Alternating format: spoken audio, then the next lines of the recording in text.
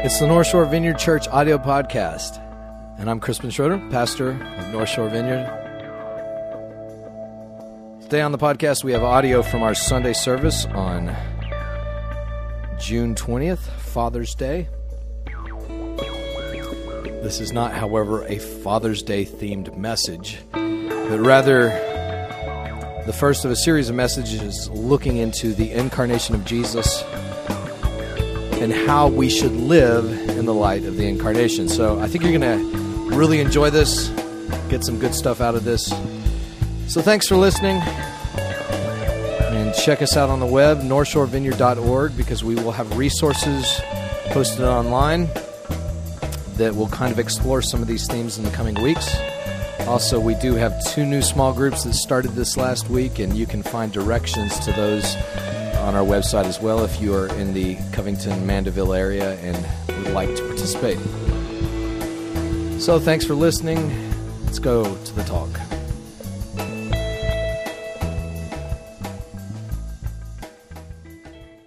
If you were here for Mother's Day, we did a Mother's Day panel, and I've already had a few people ask. It was we had 4 mothers up here from different phases of life, and I had a few people ask, so since we did one for the mothers, are we going to do a Father's Day panel, and have fathers up here?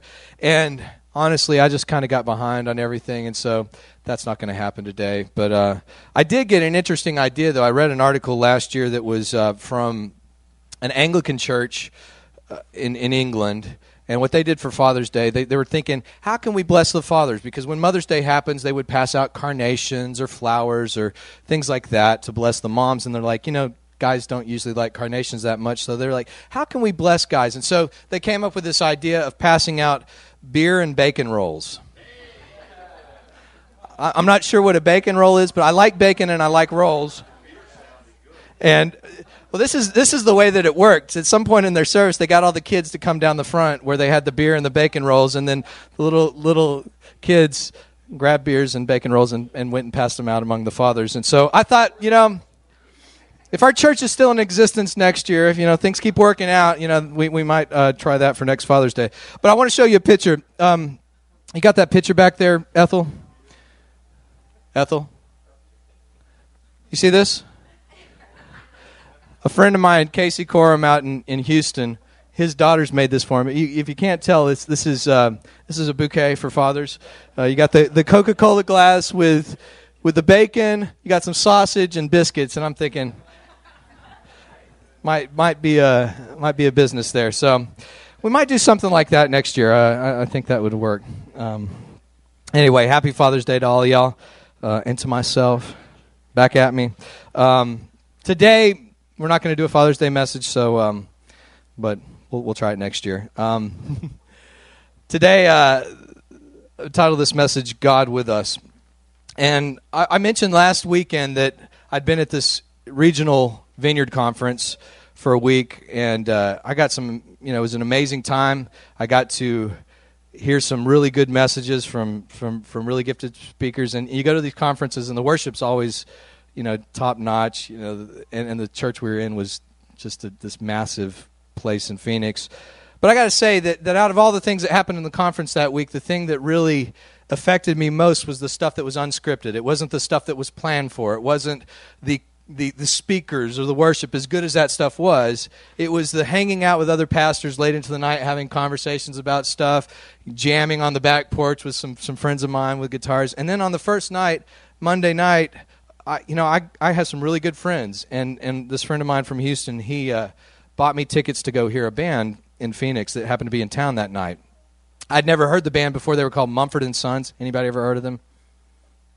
Got one person, Miles? Okay.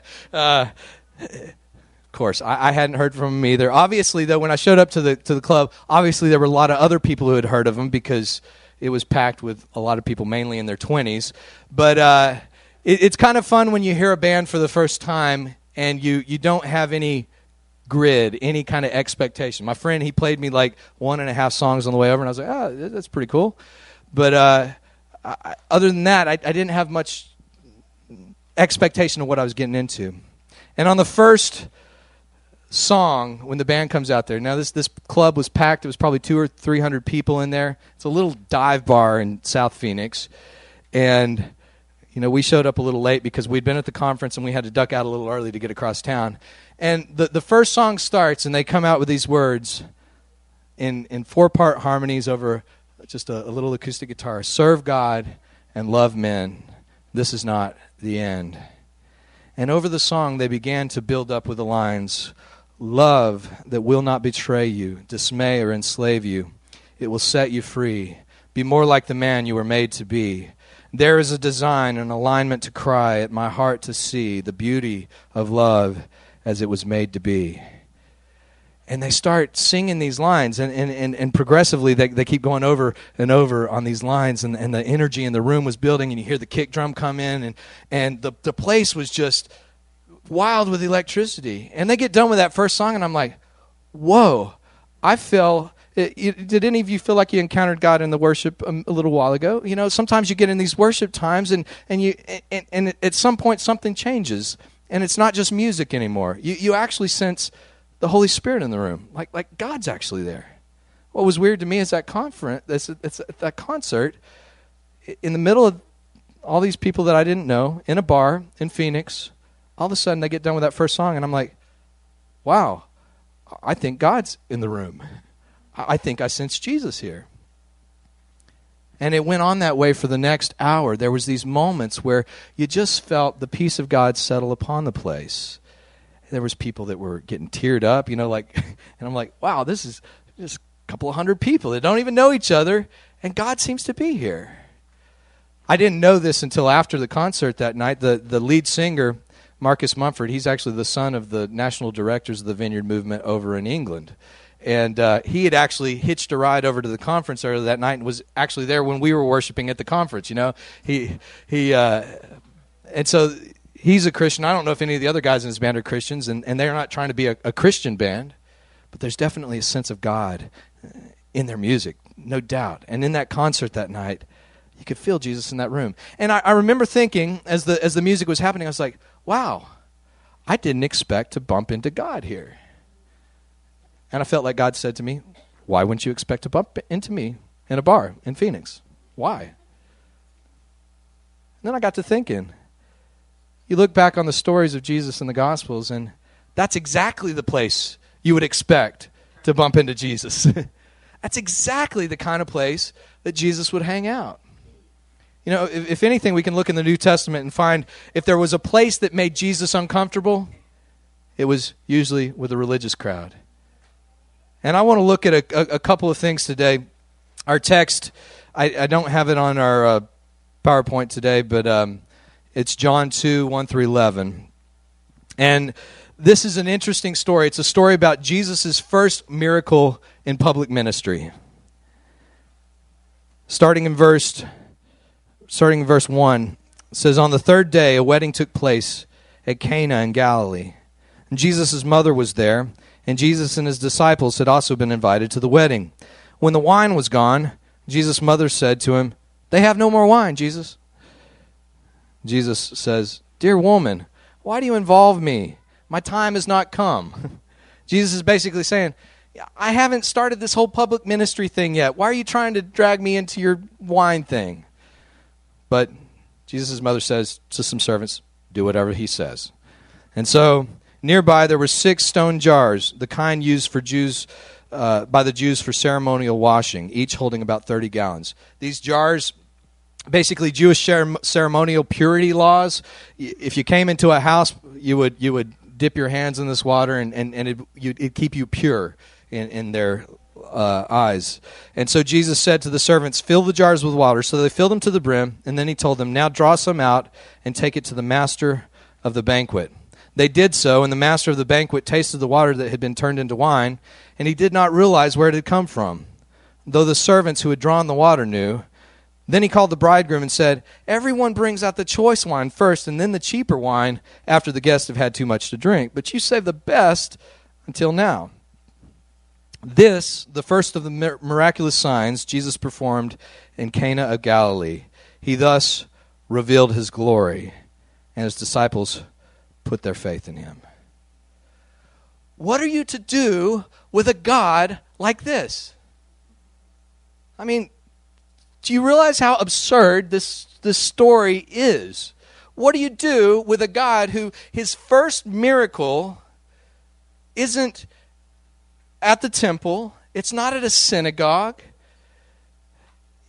it's at a wedding party. And his first miracle isn't healing someone, it's making wine. And it wasn't just the cheap stuff, it wasn't Boone's Farm. It was good stuff. It was like good wine, vintage, reserve stuff. And according to my calculations, he didn't just make a couple of bottles, he made like 180 gallons. What do you do with a God like that? I mean, it doesn't fit into our model. See, the Pharisees, they were expecting the Messiah to come, but they expected the Messiah to be serious, religious, stuffy, like them.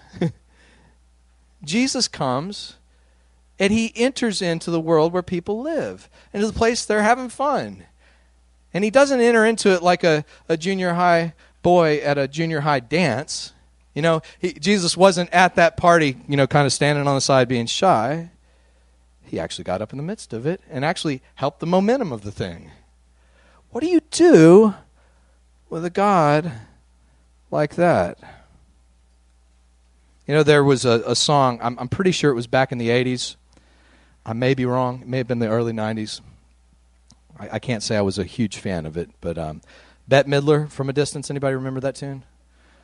If it wasn't Father's Day, I'd sing it. I really would. Not exactly the song you want to hear on Father's Day.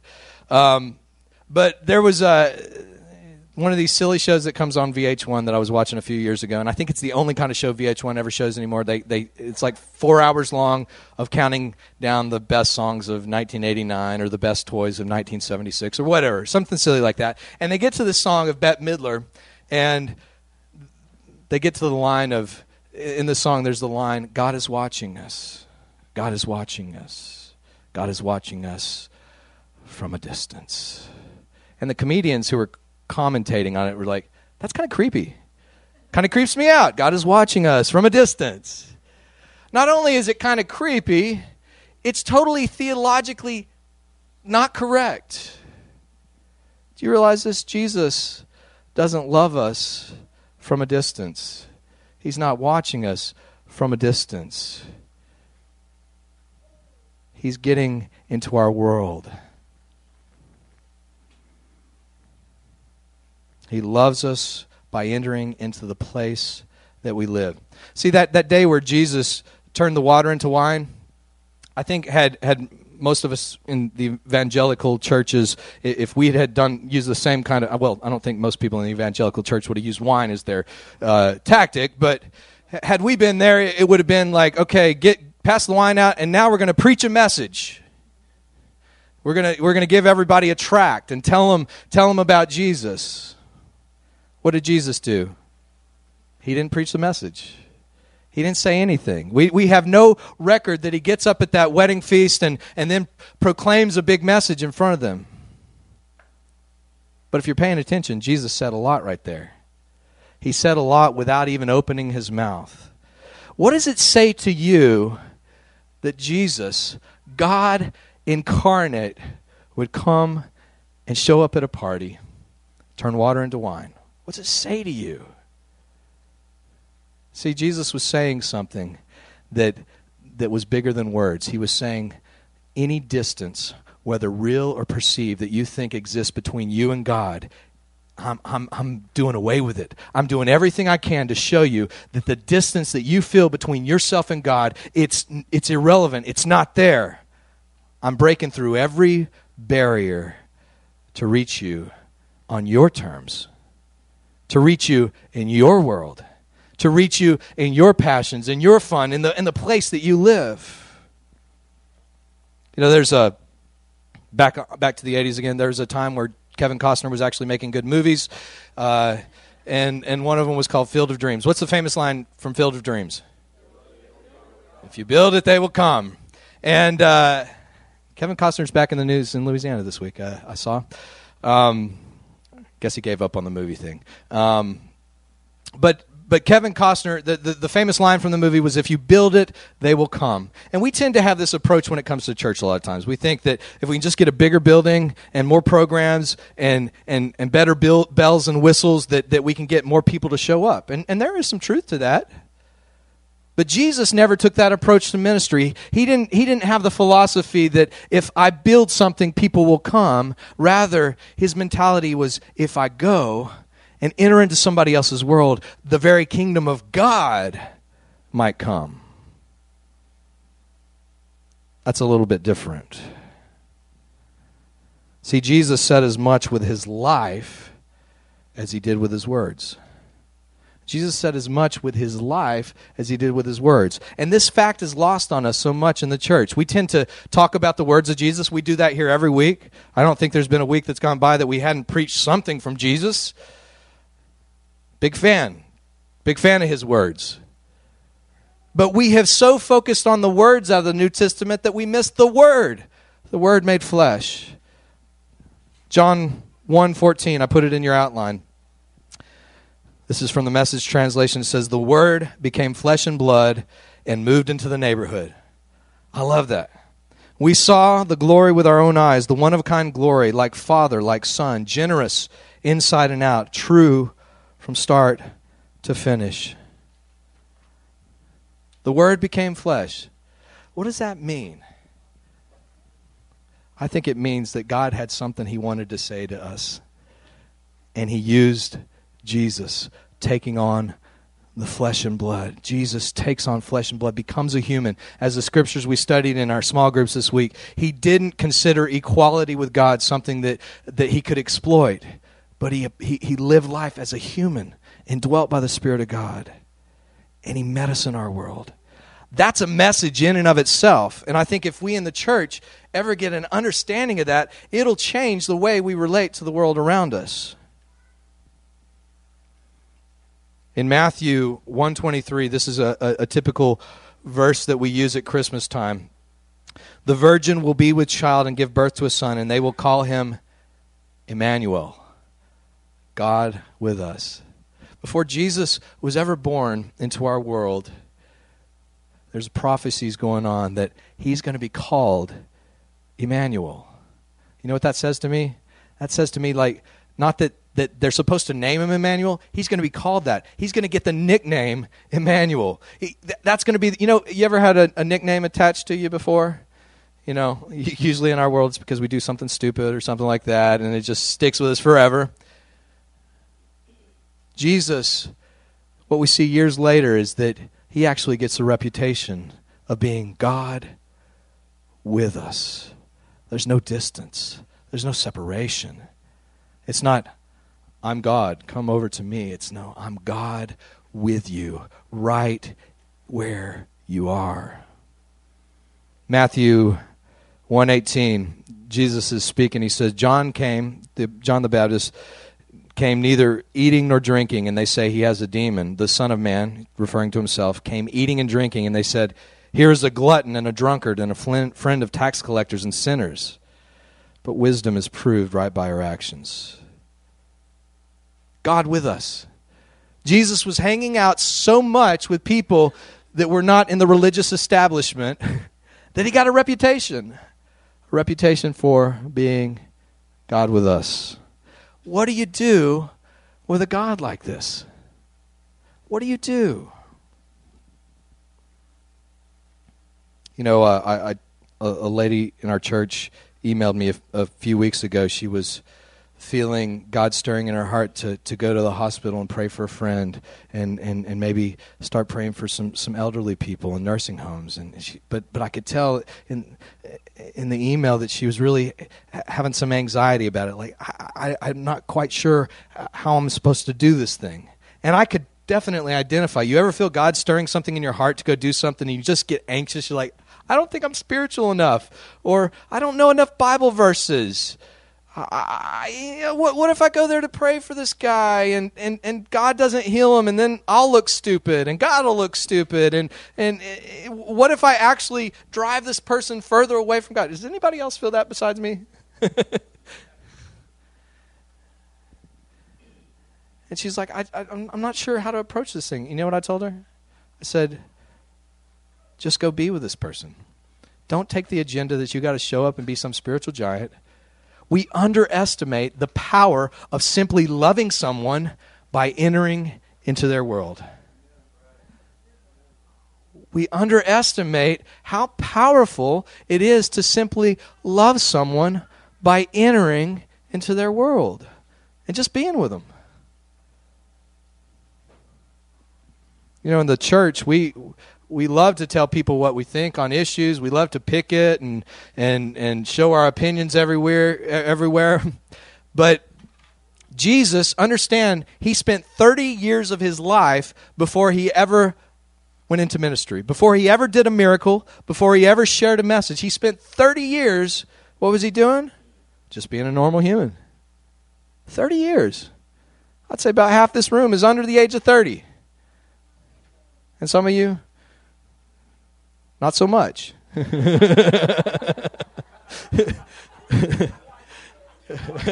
Watch it. Oh.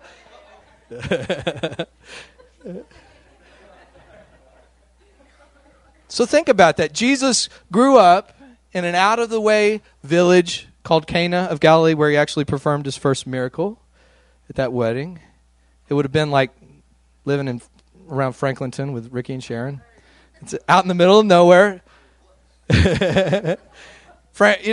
Cana of Galilee wasn't known as a cultural center, someplace that turned out amazing, spectacular things, contributions to the rest of the world. It was just kind of an out-of-the-way fishing village. Jesus grew up there. And what did he do? He slept. He ate breakfast. Probably did some chores around the house. He worked in his dad's carpentry shop. He just did the things that you and I do. You get that? He did the stuff, and he did that for 30 years. That's a big chunk of my life at this moment. 30 years. If we break that down into a percentage, that means that Jesus spent 10% of his life in ministry and 90% of his life just entering into the world of people. He spent 10% of his life actually talking to people about the kingdom of God, healing the sick, raising the dead, multiplying the loaves, all that stuff. He spent 10% of his life doing that, and 90% of his life actually trying to enter into the world of people. You think that ought to tell us something here? Oh, don't shout me down now. You look at the church in America, and I'd say we like to spend 90% of the time telling people what we think. Maybe with that last 10%, we'll actually try to enter into their world. But in America, we tend to let instead of actually stepping out into somebody else's world and saying, God is with you, we look at other people and we say, God's not with you. Why would God be with you? You're doing this and this and this, and God's not with you. Matter of fact, I'll do a rally with other people to tell you how God's not with you. I'll send emails to other people to tell you how God's not with you. Jesus shows us the contrary. He gets into the world of all kinds of people that were, a lot of them were not even very savory characters. It's not like they were on the path at all. And Jesus, by entering into their world, starts telling them with the very example of his life that God is with you. The kingdom is coming to you. You who have not been to seminary, you who don't know Bible verses, you who have tried and failed at praying, you who think that God hates you, God is with you. And I am evidence of that. I don't go to Christian bookstores much because they just aggravate me. Because in Christian bookstores, we've seen something in the last 20 or 30 years. The word Christian has gone from being a noun and a verb to being an adjective. Have you noticed that? You go into a local Christian bookstore, you will find Christian action figures, Christian candy bars, Christian t-shirts, Christian workout videos. You'll find everything that you would find out in the regular world, but with the word Christian attached to it. See, there's this this tendency when we encounter God, we want to kind of pull back from the surrounding world, and we want to make things safe and comfortable and get kind of Christian alternatives for everything that we liked out there that we can't do anymore. And so we put the word Christian on it. But you know what? Christian was never meant to be an adjective. It was meant to be a verb, a noun. It was meant to be about a relationship that you have with God. And it's always moving outward. See, there was a time in my life when I first became a Christian. Yeah, dude, I was into some bad things, and I was with a bad crowd, and I needed to step away from that. And so step away I did. I ended up in a Bible college like 3 weeks later, which was like totally opposite. Had to wear a tie every day. You had to keep your face clean shaven, and couldn't walk on the grass, and it was oppressive. That's why I rarely wear a tie to this day. I was kind of scarred. And, but that, as hard as the rules were at that point, that was kind of a good thing for me for where I was coming out of. But the problem is, when we step away from some things that God has kind of taken us out of, we want to stay there permanently. But Jesus doesn't stay there. He's always looking to step out and to love other people. If you're not trying to get into the world of other people and just simply love them, you're missing a huge, huge part about what the kingdom of God is about. See, it's not just about, as I've said on many occasions, coming here and being a nice group of people like a box of puppies licking each other. It's about expanding the kingdom. And we tend to put too many things on that. I don't know about you, but I believe in sharing my faith, but I don't feel like much of an evangelist. Anybody feel like you got the gift of evangelism? Nobody in this room? Okay, surprise. I know I hear pastors all the time, they tell stories about, I got on a plane in New Orleans going to Houston, and by the time we landed, I'd shared Jesus with a lady next to me, and I'm like, wow, man, it takes me that long to strike up a conversation with somebody on a plane. I'm just not there. I feel completely inadequate at some of those things. But you know what I can do? I can simply love somebody. New Year's Eve, we moved into Abita Springs a couple days earlier, or Mayberry as we're starting to call it lately. And a little bit of a change from Kenner. And the first night that we're there, a couple nights after we're there, it was New Year's Eve, and one of our neighbors invited us over to their New Year's Eve party. So, like, okay, cool. So we're at the party and just trying to get to know people, and having some chili and a glass of wine, and then all of a sudden this lady who was probably the most extroverted lady at the party, and probably had the, how can I say this nicely? She had the most volume as she talked, and she comes over and she's like, starts talking with me. She's like, so what do you do? Like, I'm a pastor of a church. A pastor? And she starts inviting her, and so for the next, the next 30 or 40 minutes, it's like asking me all kinds of questions about everything concerning church. And, at the end of the evening, I didn't invite anybody to North Shore Vineyard. Matter of fact, I haven't invited any of my neighbors. You might be thinking, that sounds silly. You're a pastor. And it's not because I'm scared of you guys, okay? Just so you know that. Yeah, that's right. I'm trying to take the mindset of Jesus as much as I can. I want to enter into the world of these people around me. I don't want, honestly, I don't like it when people ask me what they do, because a lot of people, as soon as they find out you're a pastor, wall goes up. I want my neighbors to know. I want them to see my life, because I realize my life speaks things to them that my words never will. Matter of fact, if I speak things to them without them seeing it in my life, it's not going to have any power. And so what am I doing in my neighborhood? I want to see my neighbor out in his front yard with his kids. I go over there. I start talking with him, hanging out. What's going on in your world? The lady next door needed her lawn mowed because she was a widow and doesn't, kind of shut in. I mowed her yard. I was mowing her yard the other day, and one of her neighbors comes up and says, "Can you pray for me?" Yeah, I'll pray for you. Her dog was barking. It was hot. I got about a 30-second prayer in. But you know what? That lady, she wouldn't have come and asked me for prayer if on the first week we moved into the neighborhood, I walked around to every house with my Bible and told everybody that, hey, I'm the new pastor from North Shore Vineyard. I want you to come down here and check it out. We're going to have a revival or whatever. They wouldn't have come. But hopefully they're seeing something in my life that they see as approachable. They see that I live in the same world they do. I want to read one last passage today. By the way, it's not that I'm never going to invite these people to church. I just want you to know. And it's not as if the lady that I talked to a few weeks ago about going to visit people in the hospital, it's not as if I don't want her to pray. But the main thing is we do it out of relationship with God. What did Jesus do? He said, I only do the things I see my Father doing. I only say the things I hear my Father saying. When you get in relationship with someone and you are a Christ follower and you are listening to God on a regular basis, you know what? You are free to be yourself and listen for what God's doing. Look for what God's doing. You don't have the pressure on you to be something that you're not. You can simply relax and love people without expectations, without conditions or anything. You can simply love them. And then when God opens the door, okay. Just like when my neighbor wanted prayer the other day.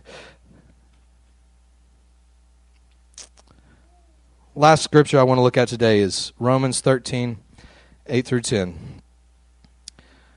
Don't run up debts, as Josh said a couple weeks ago.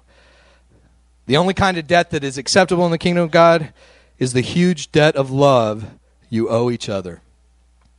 Don't run up debts except for the debt that you owe each other. When you love others, you complete the law, what the law has been after all along. The law code, don't sleep with another person's spouse. Don't take someone's life. Don't take what isn't yours. Don't always be wanting what you don't have. And any other don't you can think of finally adds up to this. Love other people as well as you do yourself. You can't go wrong when you love others. When you add up everything in the law code, the sum total is love. This has got to be what grounds us as a church.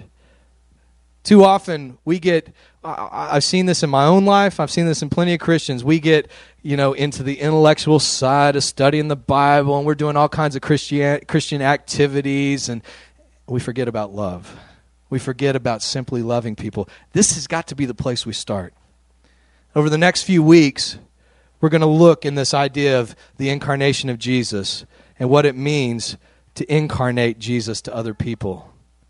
Because the same thing that Jesus did, he asked us to do, that we could be a picture of his love, a picture. We could be a message, what he's saying to the world around us. So I want to leave you with these two thoughts today. Love. How do you love? I think the one thing that I want us to start on this week, your homework, your assignment for this coming week is to love somebody.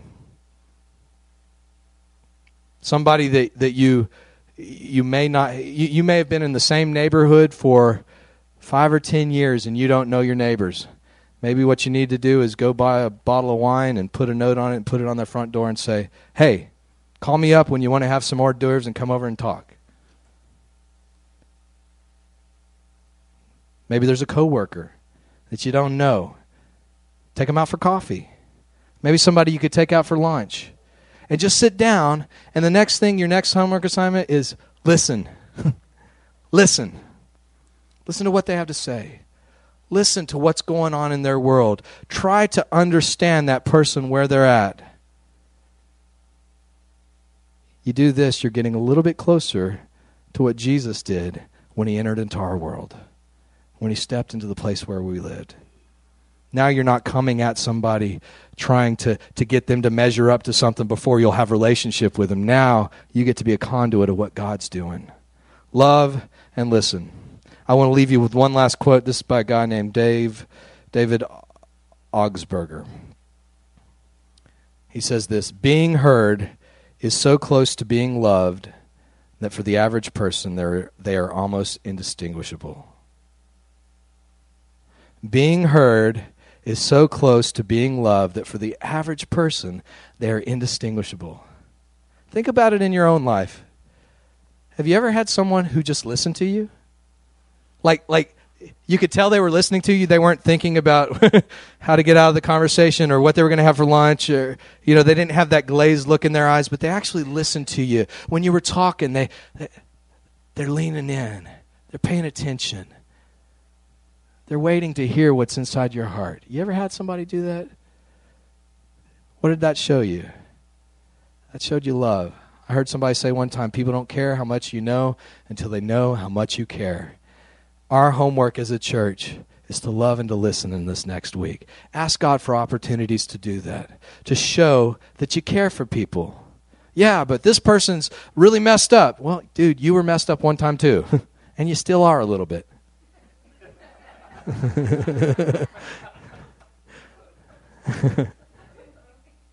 Why don't y'all stand with me? I'll close with a word of prayer.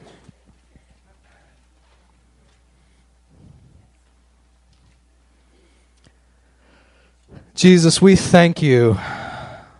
We thank you so much. We are so grateful. We're so humbled, Lord, that you don't love us from a distance, that you don't demand us to meet a whole bunch of things before you will have a relationship with us, but you broke down every barrier and entered into the world that we lived. Lord, you showed solidarity with us as humans. Lord, you got into the place where we live and breathe and work and play, and you meet us there. Jesus, help us to understand that truth, to internalize it. Help us to do the same thing, God, with our coworkers, with our family members, with our friends, with our neighbors, God, that we could be like you were. Or that we could stop feeling the pressure to say things all the time. We could just simply be your people in relationship with people that don't know you. Lord, help us in this week to know what it means to love others by listening, by entering into their world, by truly trying to understand them. Show us what that means, God. Amen. Well, all right. I guess we'll see you next Sunday. Thank y'all for coming. Happy Father's Day. Go have some bacon rolls or something.